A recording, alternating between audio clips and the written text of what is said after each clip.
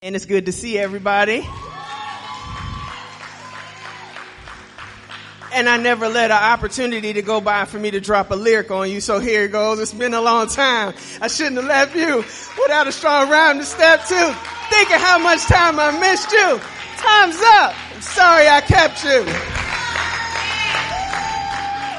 Sorry about that. I know, right? I don't know why the Lord always drops a lyric on me like that. I just got to make sure that I can repeat it sometimes. So, before I would begin, I just want to say a brief word of prayer. So, if you will, Father, we thank you for this time to come and gather in your name, Lord. Sorry about that. I know, right? I don't know why the Lord always drops a lyric on me like that. I just got to make sure that I can repeat it sometimes. So, before I would begin, I just want to say a brief word of prayer. So, if you will, Father, we thank you for this time to come and gather in your name, Lord, that I ask that you increase our thirst and hunger for your word, that each and every person here gets what they have been looking for, that thing. Lord, you know my mind, you know my heart, you know how I think. You know I'm competitive against myself, but this is not about me. This is not about how many scriptures I have read and studied. This is about revelation. This is about feeding your people, and so I yield myself to you. No matter how I've been trained, this is not the same thing. And so, Father, I know that you will honor me and honor this time. Be glorified forever. Amen. Hey. Well, y'all can take your seats, please. I'm on a mission. I have a time that I have to deliver this to you, so I need to go ahead and get started. The message today has been a long time in coming, and I think it's apropos and fitting for the time that we find ourselves in during this time of the COVID pandemic. And it's understandable that those who are not God's children would fade away. You know, some people called it a early rapture or time of redemption, but I saw it differently. I saw it as a time of evil and wickedness. But where's the church in this time when everybody's health is being challenged? I had a situation not long ago, 2005. I had a very dear friend die suddenly. And my friends, in an attempt to lift my spirit out of the muck and mire, took me to church. And the word that day was, I've given you the power to heal the sick and to raise the dead. And I said, Father, are you making a mockery of me? I just lost my friend. And you talk about raising him from the dead, healing the sick. And so from that day forward, I was on a journey about health and healing. Everyone wants to claim health and healing, and I'm not taking the vaccine because I'm healthy and I'm healed. I'm not doing this. I ain't taking the flu shot. But I don't know anybody who has raised anybody from the dead. I don't know anyone who has healed themselves of a cavity. I don't know anybody who has prescription glasses and then lays hands on themselves and they can see again. I don't. So instead of being a smart aleck, I said this: let God be true and every man a lie. What that means is we don't understand how it operates. There is an algorithm. There is a key. There is something that is missing. So, fast forward to about 2 months ago, 4 of us headed to North Carolina to learn about divine healing. And I would say 3 of us weren't feeling well going, but hey, we're going to see if Curry Blake know what he's talking about. At the end of the service, he's going to lay hands. I may not have the faith, but he will. I'm going to be okay. So we head up into the North Carolina mountains, and by the end of that time, we could barely get home. 3 of us had gotten extremely sick. 1 not, though. And in sequential order, it was Ola was not sick. Chris was slightly sick. I was sick. Tashambi had to be hospitalized. But the word that dropped, the word of healing went through. It deposited. And the formula was the healing goes forth, it gets worse, you stand, and then it manifests. The manifestation took its time. Tashambi's healing came last. He had to be in hospital, ICU, but it manifested. And so while I was at home, believe it or not, I was not feeling well, and I was forced to rest. And so the Father began to deal with me about communion. As I was studying about healing, I became fixated on communion. Because there was a time in 2015 where I had to take medication that was so strong that the pharmacist said, "Sweetheart, are you sure?" I said, "My doctor said," that's not really what the issue was. The Father had already told me, "You need to take communion and you take this. And you can't come off of this because it will have an adverse effect on your body." So I had to believe him to take both. And one day I forgot to take the medication, and I was like, that's the sign. It's time.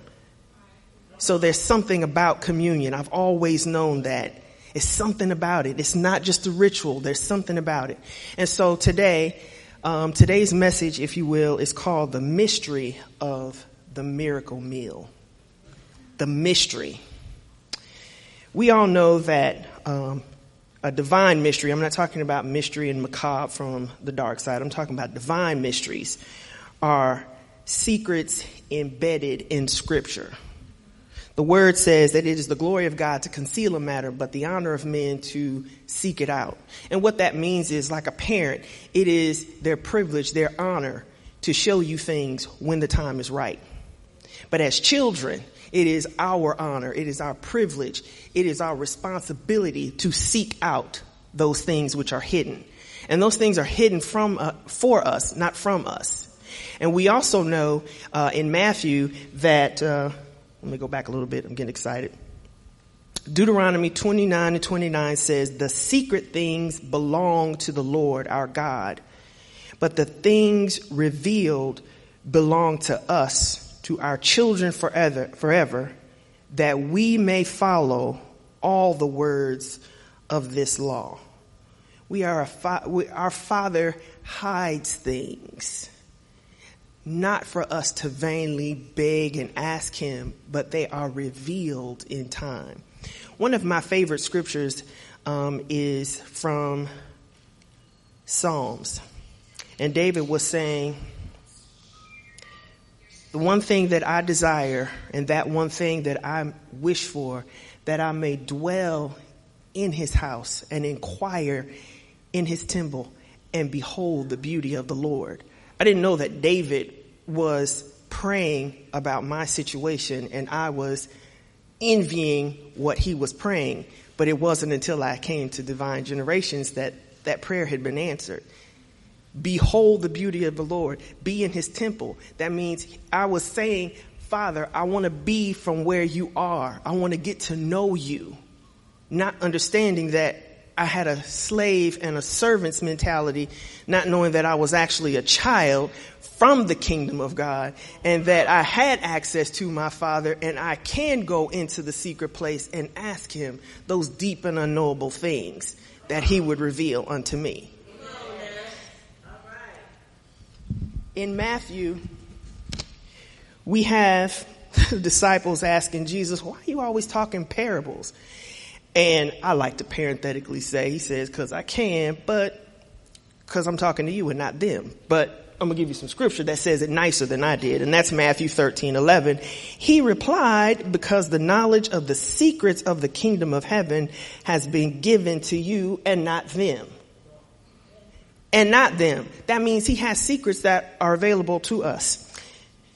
So we come to this point. The mystery of the miracle meal is that it is how our Father infuses health and healing to his children.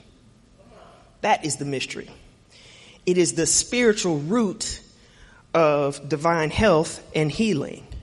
In other words, when you see somebody operating in divine health and healing, if you look back, you trace back, part of it is through communion. When we were in North Carolina, we went through so many different methods in which the Father can choose to heal his children.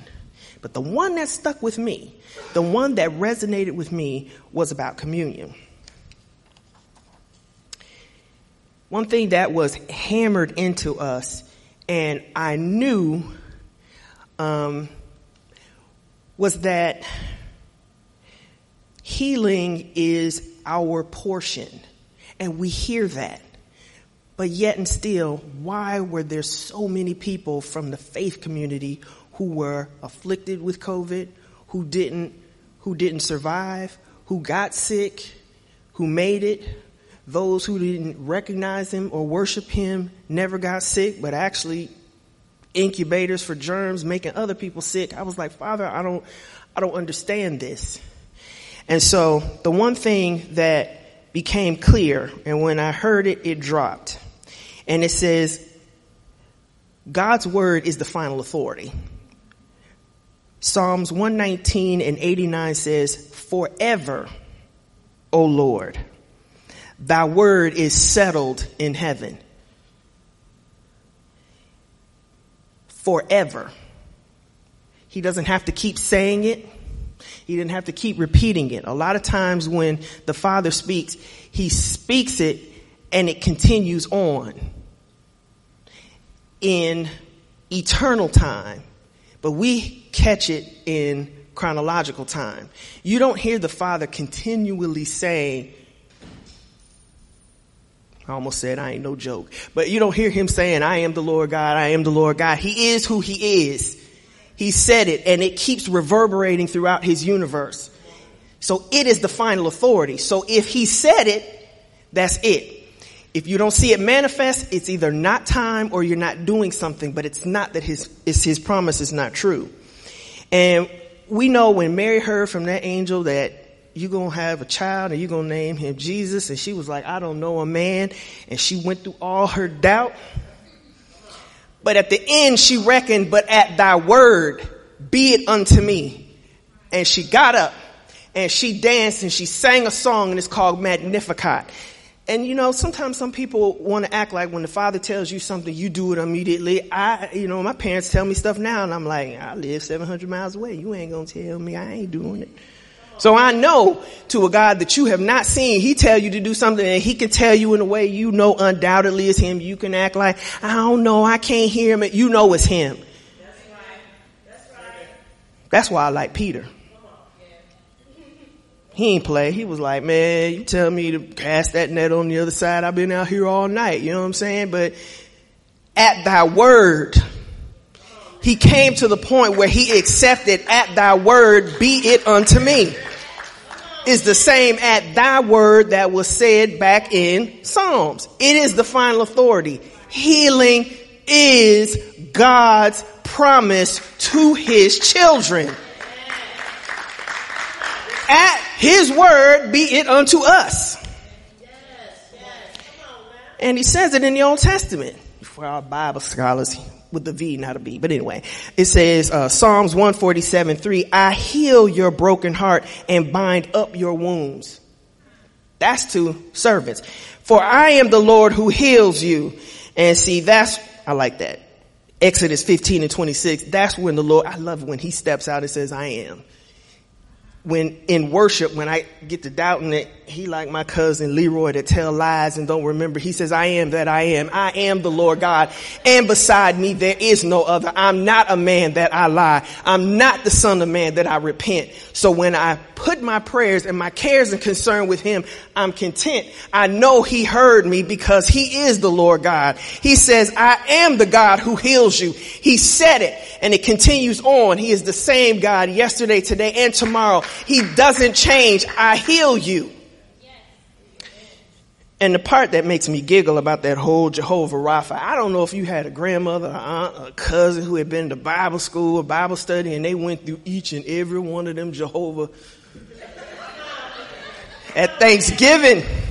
It's time to eat, and they want, oh, Jehovah Siskanu, Jehovah Rohi, Jehovah Rapha, Jehovah Shalom. Woo. My God.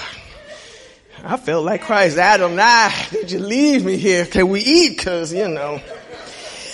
And the funny thing about that is my grandmother was so proud that she knew all those names, but it wasn't until she passed that I realized she didn't know the names, she knew the character.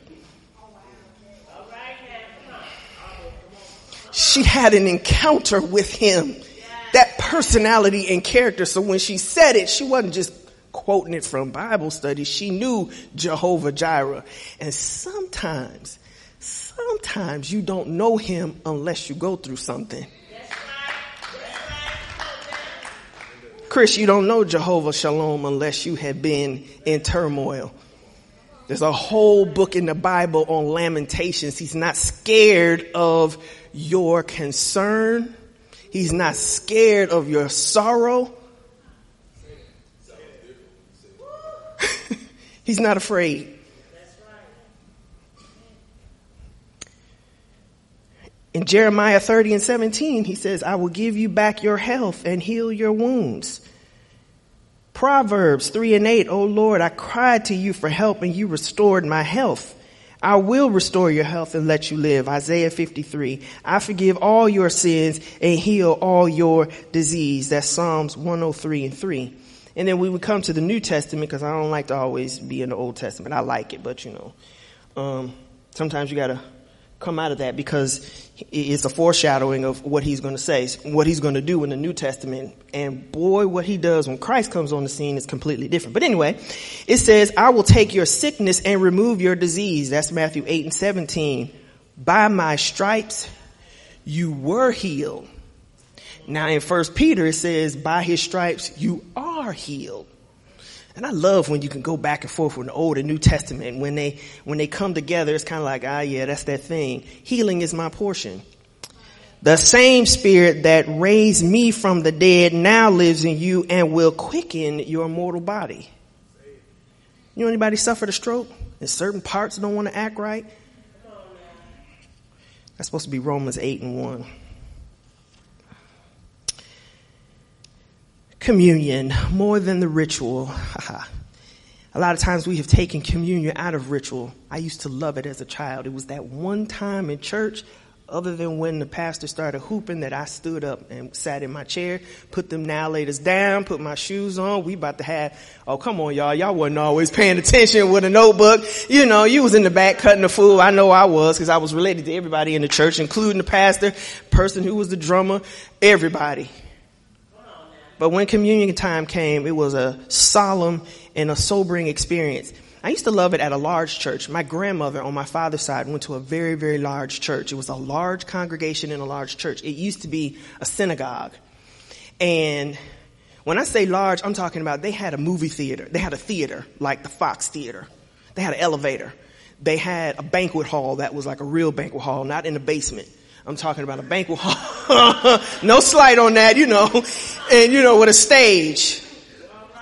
And Sunday schools rooms that were around the banquet hall. It had a full restaurant size kitchen. So when they did things, it was huge. So when they did communion, you know it was a time. So you got a huge synagogue. And you got all them deacons lined up and they were sharp, and you ain't seen them all month except for communion though. And they had their white gloves on and they were in lockstep synchronization. They went row by row with them gloves on, and one would pass the bread on this tray and then the other would send that tray of wine. And I used to wonder how they didn't drop it, you know. And I would sit and watch the pastor, and he would let all the deacons come up to the first, and I determined whether a pastor was humble or not is if he would take the communion tray and turn around and serve the others. I said, oh, he humble, ain't he? It's a good pastor. And he had on his good long robe. This is before men wore the suits. They had the little choir robe with the 3 crosses on it and everything. And the gators peeking beneath it, you know what I'm saying? And they had their little cloth, because, you know, before the end of the, I loved it. I'm not making fun of it. I'm just, the black church was how we got over. It was what it was, and it served a purpose. And to me, some of it was entertaining. And it kept me out of the streets. It kept me from doing other things out of fear, fire and brimstone. However the Father got to keep you in the fold, he does what he has to do. But moving back to the ritual of communion, we all memorized that part. I mean, I tried to. On the night that Christ was betrayed, he took the bread, asked for blessing, he broke it. And he said, eat it. This is my body, which is broken for you. And boy, I would be like, this look like a wafer, All right. And then boy, it was time for the wine, right? This ain't nothing but grape juice, but come on with it. So he was like, and then he took the cup and said, this is my blood. Actually, he said, this is the wine that represents my blood. And drink ye all of it.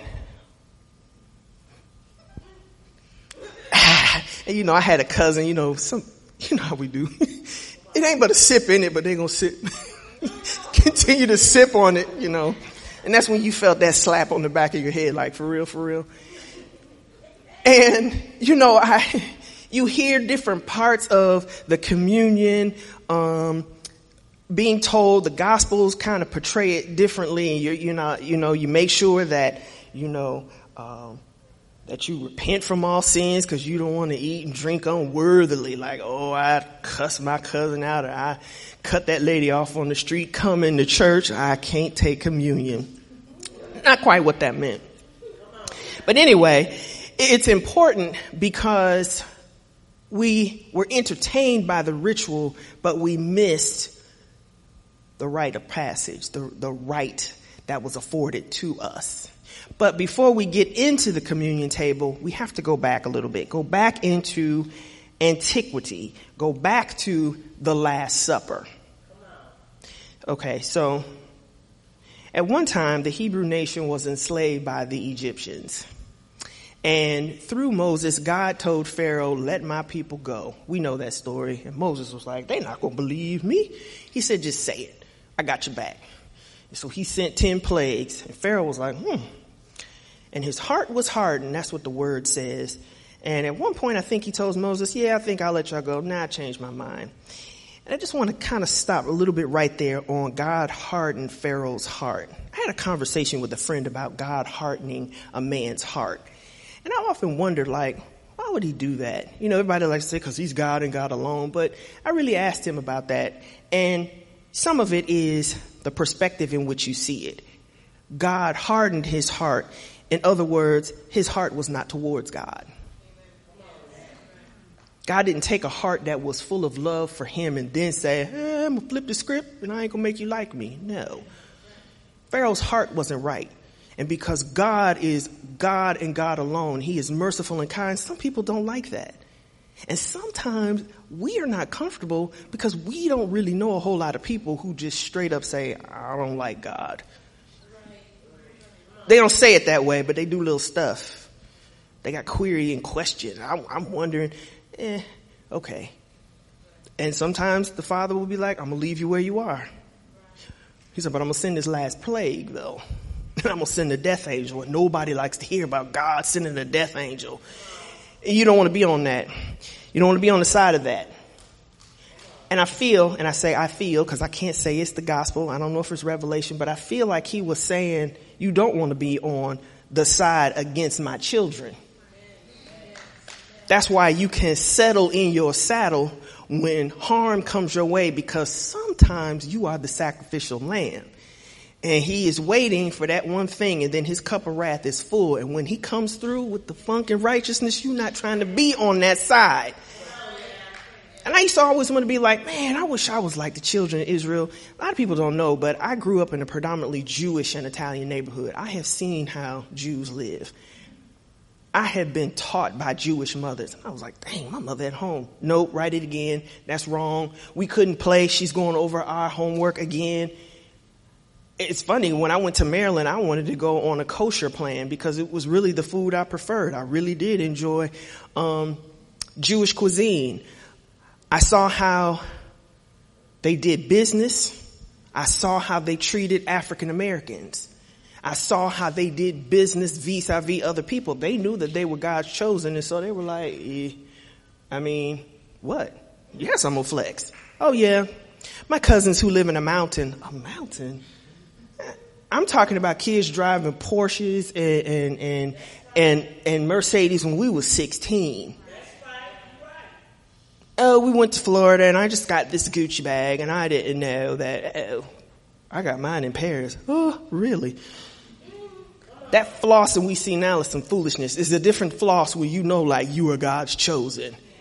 And they fully flex that. And one time I was having a hard time with the guy I was dating, and this guy I work with, was like, why don't you come to synagogue with me? And I said, look, you ain't worshiping Jesus, and I don't want to hear your mom all in my face about me being Jewish, but let's just let this go. But he was like, no, for real. Like, we can go to West Palm Beach for Florida. No. You can have any jewelry you wanted. Say what? He was like, oh, we don't deal with the little blue box, Tiffany box. We deal with red. I said, Cartier? He was like, yeah, or you could go into the family vault and pick which stone you wanted. That has been in the family since World War II. And we can't keep that silver ring that your great-great-grandmother had. Never mind, I'll leave that alone. Anyway, so I understand what it feels like. I wanted to be Jewish. I was like, man. But I didn't realize through the atonement of Christ, I am a spiritual Jew. Now, I can't really tell them that because they wouldn't really accept it, but I was like, that's pretty cool. Anyway, so had to pause there for a second. So God instructed the children of Israel. He said, look, I'm sending the death angel, but this is what I need you to do.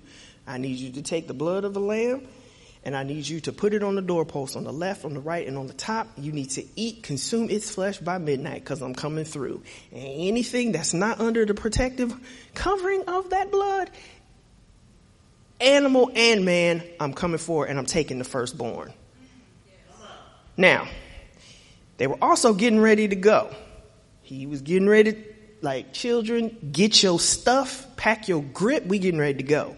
And so they made, so let me back up just a little bit. So the death angel came, and Pharaoh's son was part of that firstborn, and he passed away. But the death angel passed over the door of those that had the blood of the lamb on it.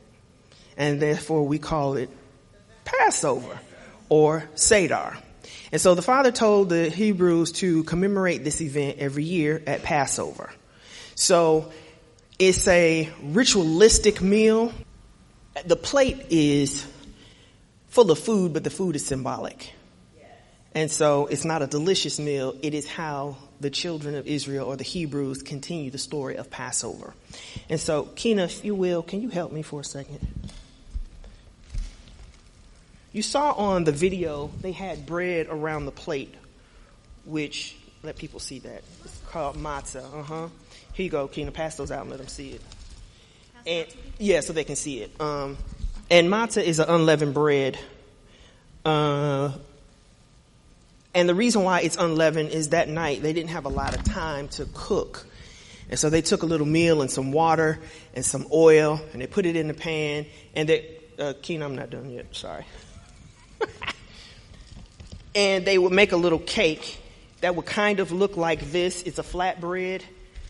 So at the Passover meal, you had this bread that was flat. It makes me giggle sometimes when I see a big Subway roll on a communion table. Kind of not right. And because also fermentation, the yeast would also represent sin. And also there's an argument that possibly the wine that was used at the table was also not fermented because it represents sin. All right. So When Christ was at the Last Supper, which was actually a Passover celebration, it was a fulfillment of a prophecy 800 years prior from the prophet Isaiah, who stated in chapter 53, "He is despised and rejected of men, a man of sorrows and acquainted with grief. And we hid as it were our faces from him. He was despised and we esteemed him not. Surely he hath borne our griefs and carried our sorrows. Yet we did not esteem him stricken, smitten of God and afflicted." In other words, they thought Jesus had done something. That's why he was suffering that way, not recognizing that he was suffering for us. And so this last scripture says, "But he was wounded for our transgressions and he was bruised for our iniquities." I know we've heard that a lot and we say it a lot. "The chastisement of our peace was upon him, and with his stripes we are healed." We like to say that, but we kind of don't make the connection of by his stripes we are healed. And so now, finally, I'm getting to the part about the bread, which represents his broken body. So it wasn't really a big thing for him to take the bread and talk about it doing certain things. Kena, please. Because there was a time that the children of Israel were fed in the wilderness by manna. And manna was a small piece of bread, bedelia in color. And if I could kind of get it to look like something, it would look like those. And it was about the size of a cardamom seed, but it was pearl in color. And so, it fell and you couldn't keep it until the next day. You had to wait until it fell again. And that little bit could sustain you. So if we're talking about, now granted, it's divine, a little piece of bread falling from heaven. And now we're getting ready to juxtapose that with Christ's body. So, on the night that Christ was betrayed, he took the bread, he gave thanks, and he broke it. There is something mysterious that happens when Christ breaks bread. We had a foreshadowing with the Christ-like eternal priest king Melchizedek, who came in contact with Abraham. He saw him, he said, "Hey, come." And he broke bread. That was a foreshadowing of Christ. There was a time when the disciples were, I always say the road of Damascus. That's not true. They were on the road and they encounter a man who tells them these things and their heart just burned. And they said, "Hey, why don't you come and break bread with us?" And so he goes, and I love the scripture. It says, and he reclined at the table with him. He broke bread, and immediately they recognized it was Christ. Something happens when Christ breaks bread. When we break bread, that is Christ's body. Their eyes were open. The Father opened their eyes. These are men who had walked with Christ. How did they not know him? A lot of times I want to say, man, if I could just be with him, if I knew, you'd be the same way. You'd be like Thomas, if I don't see the holes in your hand, I don't believe it's true. There is some level of understanding Christ that does not come until there is the breaking of the bread and the Father releases understanding to you. That's the part that we miss. His broken body represents the healing, and it is the healing that we're getting ready to ingest. So when he says he gave thanks and he broke the bread and he said, "Eat it," he said, "This is my body," not bread that represents my body. And I'm going to stop right there parenthetically because I'm not getting into the school of thought of, well, is it this? Did it turn into it? I don't care. He said, "It's my body." So, early in his life, the first miracle he performed was what? He turned water to wine. So one of the last was turning bread to his body and turning wine to blood? Why would it not? Now, in our hands, you got to be careful. You know, Jews were like, and some of them were at the table like, yep, he tripping. He talking about being a cannibal. Jesus did not say, come on, get some, and then put his flesh out there. He didn't say that. He was a practicing Jew. No. So it has to be a miracle. Something has to take place. Now, I think in this realm, we don't see it, but in the spirit realm, something happens. Something happens when you take his body. The Father wouldn't prophesy, wouldn't send no prophet 800 years to say, when he come, this is going to be his body, this is going to be that thing, and it not do what it's supposed to do. That means the sickness and disease that could come upon us, Christ dealt with that. So let's stop right there. Sickness is primarily put upon us, or we endure sickness because of 3 reasons. 1 is a curse. 2 is sin. And 3 is an attack of the enemy. We know it's not 1 and 2 for us, because why? Come on now, we children, so we ain't under the curse. 2, and it's not sin. Now let me get you on that part. You be like, no. He said, I forgive your sins. I erase your mind from sin consciousness, so it's not sin. But what happens is the enemy like to use some little behavior you had that wasn't really godly and say, that's it. Nope, that's the trick. It's the enemy for us. That's right. And his best weapon is, if I could just keep you sick long enough, you're going to doubt what your father said. Even though we just went through and said, at thy word be it unto me. Body racked with pain. For us who went to that divine training, it was an attack. We knew it was an attack. Our watchman knew it was an attack. But yet and still, I was hot. You don't come up on me. You don't, come on now. I mean, I'm talking to my body like, you don't let just any germ just come up in here. You don't. And I was mad because I couldn't get the rest I needed from my body. And then it went through a period where I was like, well, I'll just eat a little fruit and have ginger ale because, my stomach is funny acting. And I got a call from Apostle Hardy who told me, he said, you better eat some meat. I said, eat meat? Ooh, sacrilege. I feel like I'm about to be vegan up in here, about to be a breatharian. I don't want nothing to eat. And then I came to my senses. Serena, you know what it was, don't you? You know what it was, don't you? Sipping on milkshakes, fooling with the milk part of the word. I was like, you better eat this meat. And I meant that more than just eating that turkey sandwich, which I did not want. It was meat of the word. I ain't sipping on milkshakes. I'm not no baby Christian no more. That's not for me. In fact, healing is my portion because you know the story of the lady who had a child who was afflicted and she was like, Jesus, help me. And he was like, oh, I ain't here for you, boo.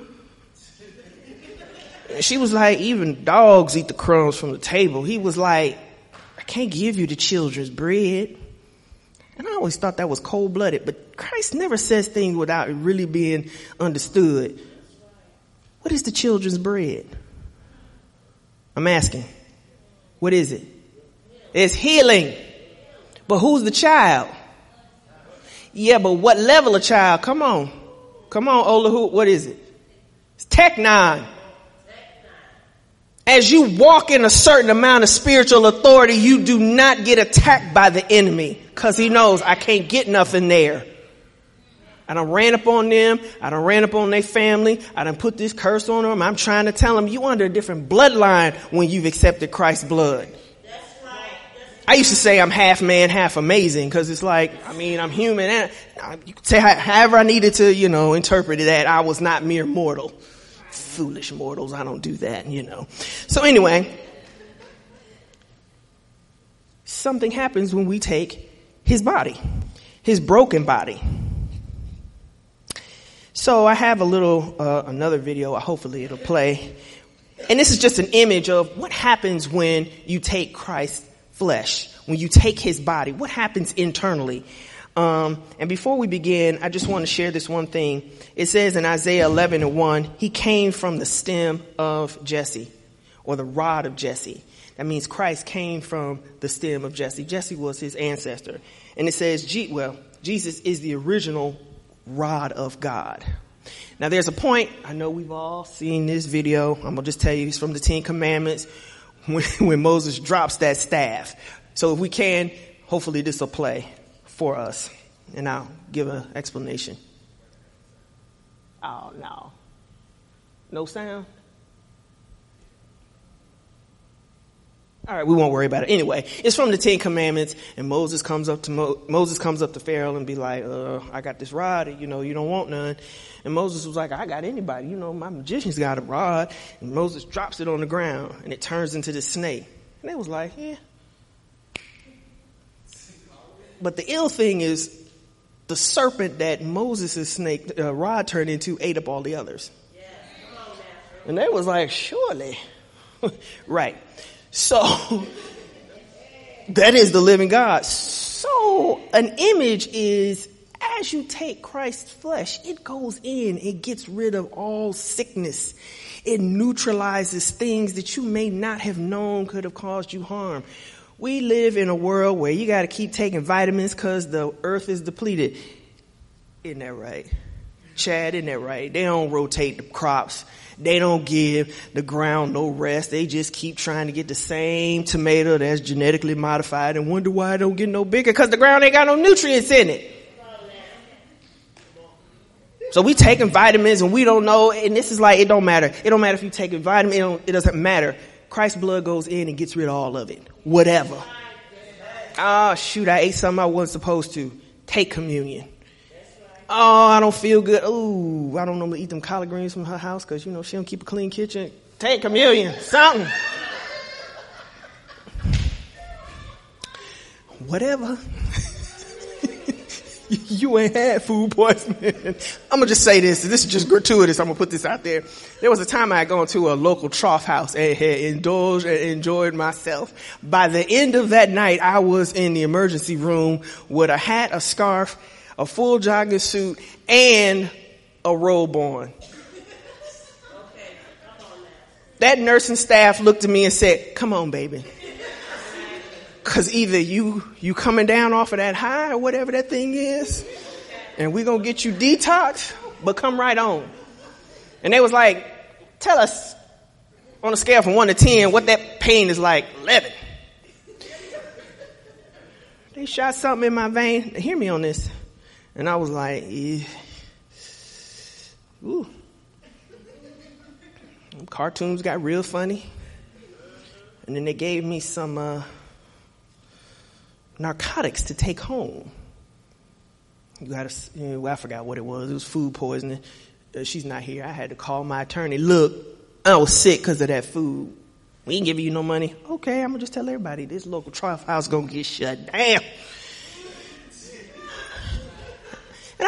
And I give it the side eye when I go past there, and then I still turn in there and hope it's clean, but I still ain't learned enough. But no, I got sick. They gave me narcotics, and it was the kind that people got addicted to. And I'm going to just say this. In my right mind, I would not choose drugs. I would not choose a prescription drug to get addicted to. But that feeling, I was like, I got a new compassion for people who are addicted to prescription drugs. I slept better. Wasn't nothing bothering me. The only thing that kind of caused me to be like, you need to let that go, is I had to write something and go into court.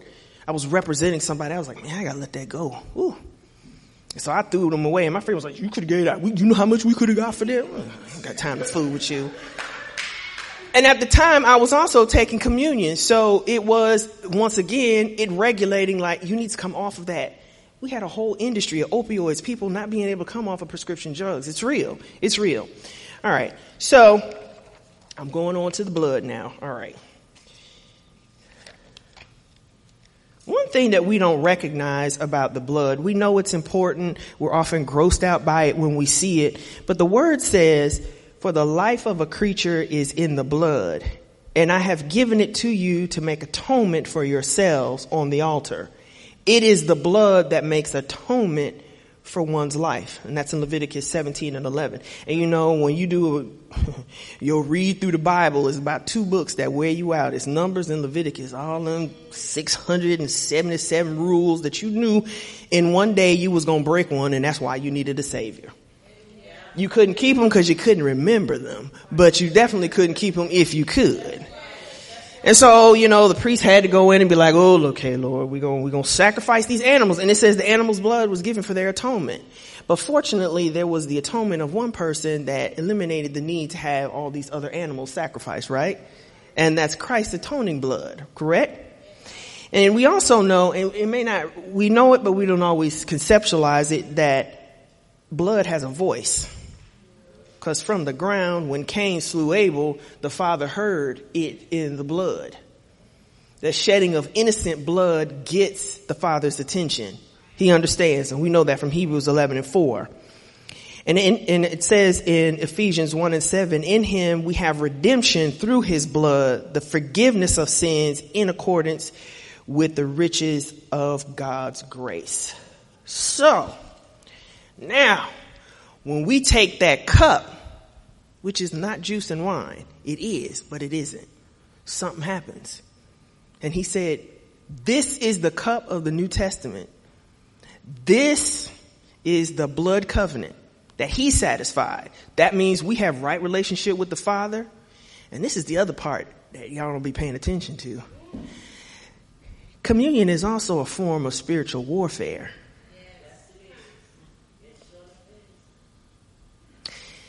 We say, I'm going to pour a little liquor for my homies. We all commemorating that. But when you take Christ's blood, you say, ever and ever, forever to the dark side. You declare his death. You saying, can't touch this. You are saying, you cannot touch us. Oh, you want shame on you when you step to me. And then this is the thing. We know we need to take it, but this is the part that always escaped me. I don't want to get ahead of myself. Let me see. Yes. All right, I can go there. I can freestyle a bit. I made it through my little notes. So it is a form of spiritual warfare. You don't have to say anything to the enemy. He knows. The blood of Christ is precious. I don't know if it fell to the ground. I don't know. I don't get caught up in that.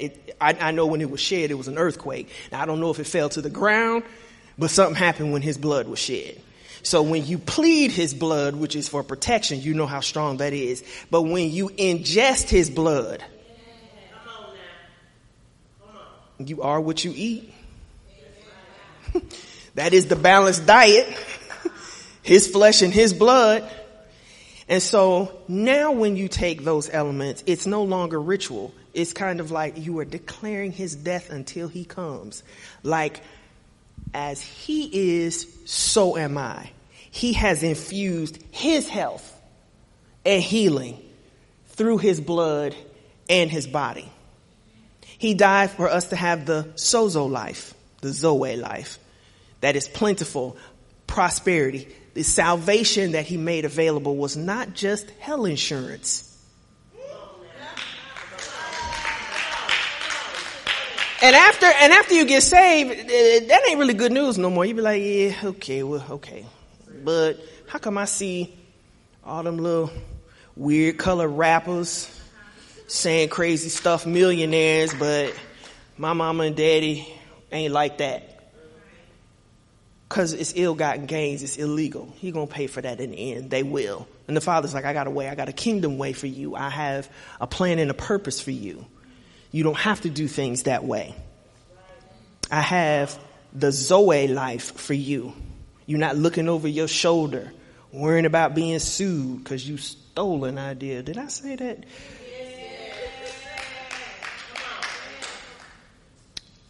I used to be a prosecutor, and I really, really had no respect for white-collar crime.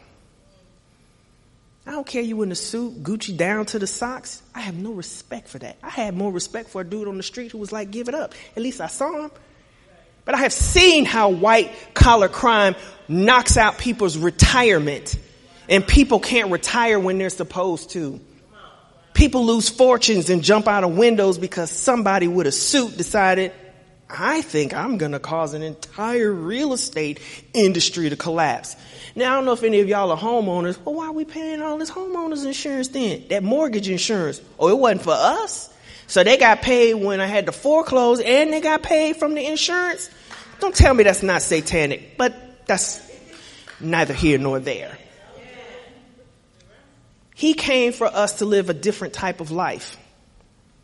And you're like, well, I don't understand. How come we not living that type of life? Well, and so as I was sitting on my sofa one day, I started inquiring of the Lord. I said, Father, I don't understand. If communion is that important, how come we don't take it more often? With what you've revealed to me, how come, well, where's the verily, verily language? How come like, verily I say unto you? And a couple of days went by and he led me to John 5. And I think that's 50. And I'm going to just read it because it's not in the last slide there. And I need you to hang in there with me because I need to read about 3 verses. But this is the answer to that question. But there is the bread that comes down from heaven, which anyone may eat and not die. I am the living bread. This is Christ. I'm the living bread that came down from heaven. Whoever eats this bread will live forever. This bread is my flesh, which I will give for the life of the world. My flesh I give to you. Not just the sacrifice of him dying, but his flesh literally for us to have health and healing. Then Jews began to argue sharply, saying to themselves, how can this be? Give us flesh to eat. See, I understand why the Father says, those who have an ear, let them hear. Like, stop being silly. Of course I'm not talking about cannibalism, right? They just want to be off on something. And that's why he hides things. You know, Jesus was judicious with how he spoke. He did not play with the Pharisees. They got on his nerves. He was like, well, if that's what you think, well, let who cast the first stone. If you ain't got no sin, you cast the first stone. I'll answer this if you can answer that. He did not fool around with foolishness. But anyway, it says right here, Jesus said to them, very truly, I tell you, and that's the word. That's the word, like this is that kingdom key. This is that thing. He says, unless you eat the flesh of the Son of Man and drink his blood, you have no life in you. That is not salvation, hell insurance. That is the Zoe life. You don't have it because you're not partaking of his blood. His flesh and blood. Oh, no wonder y'all can't see it because it's not up there. Sorry. It says, for my flesh is real food and my blood is real drink. Whoever eats my flesh and drinks my blood remains in me and I in them. Just as the living Father sent me, I live because of the Father. So the one who feeds on me will live because of me. This is the bread that came down from heaven. Your ancestors ate manna, little pebbles, and died. Whoever feeds on this bread will live forever. We know he's not talking about salvation. We know that's not how you are saved. It doesn't say anything about taking communion is how you become saved. He's talking about the Zoe life. He's talking about sozo, the full on earth as it is in heaven. And that's the part that was missing.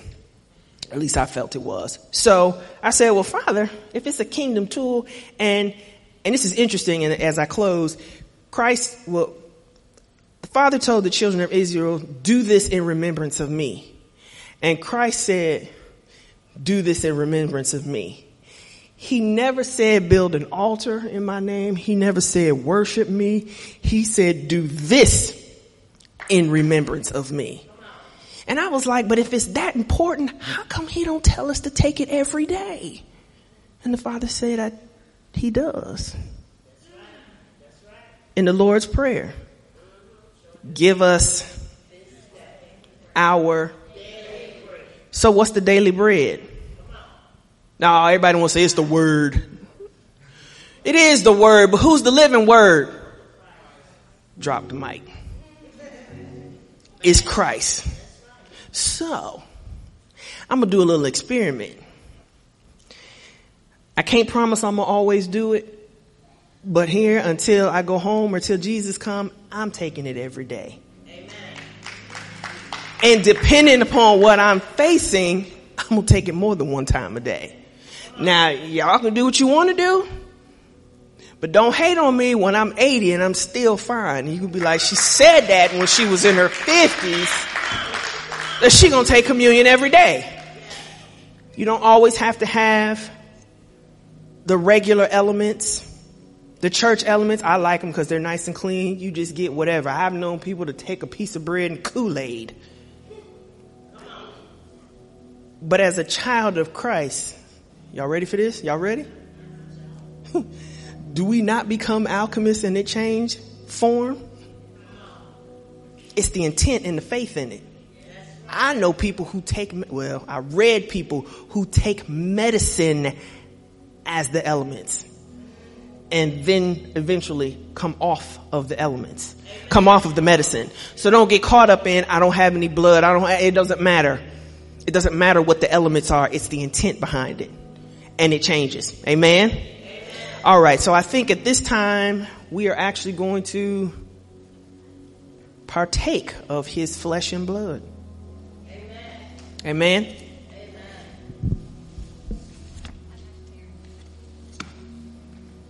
Thank you.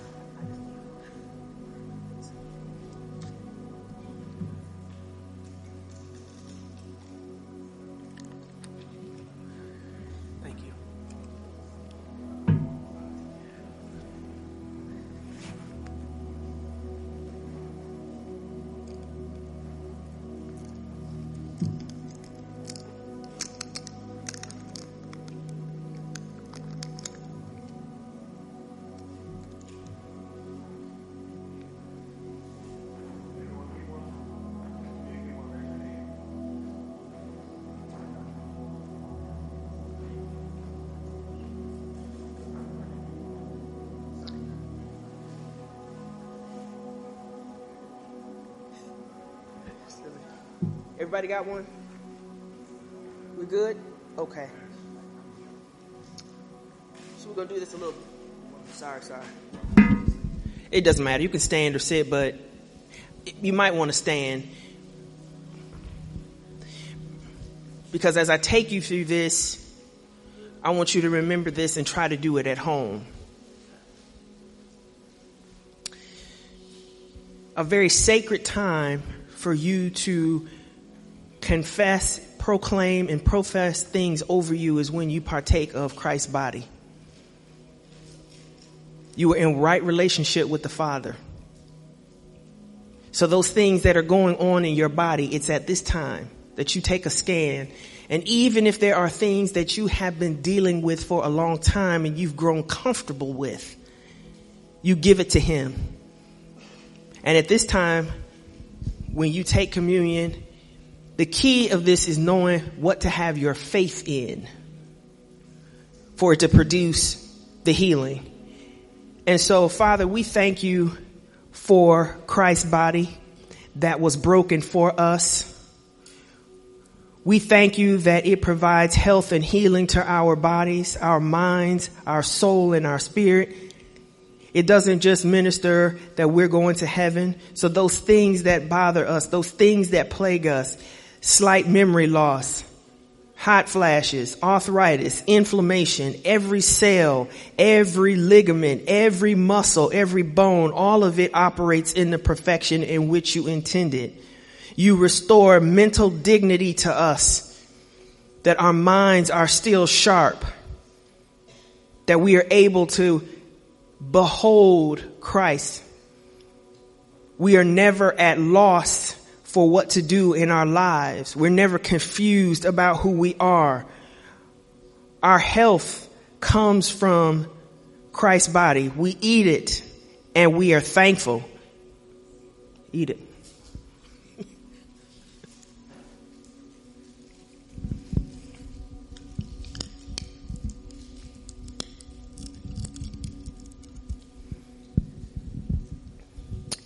This is the cup of the New Testament.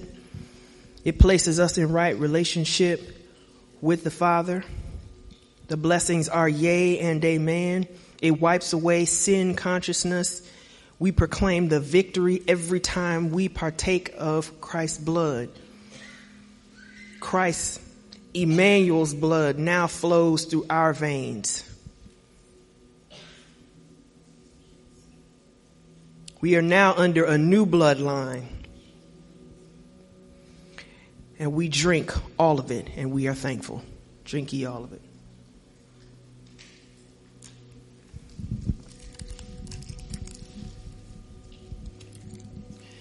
Amen.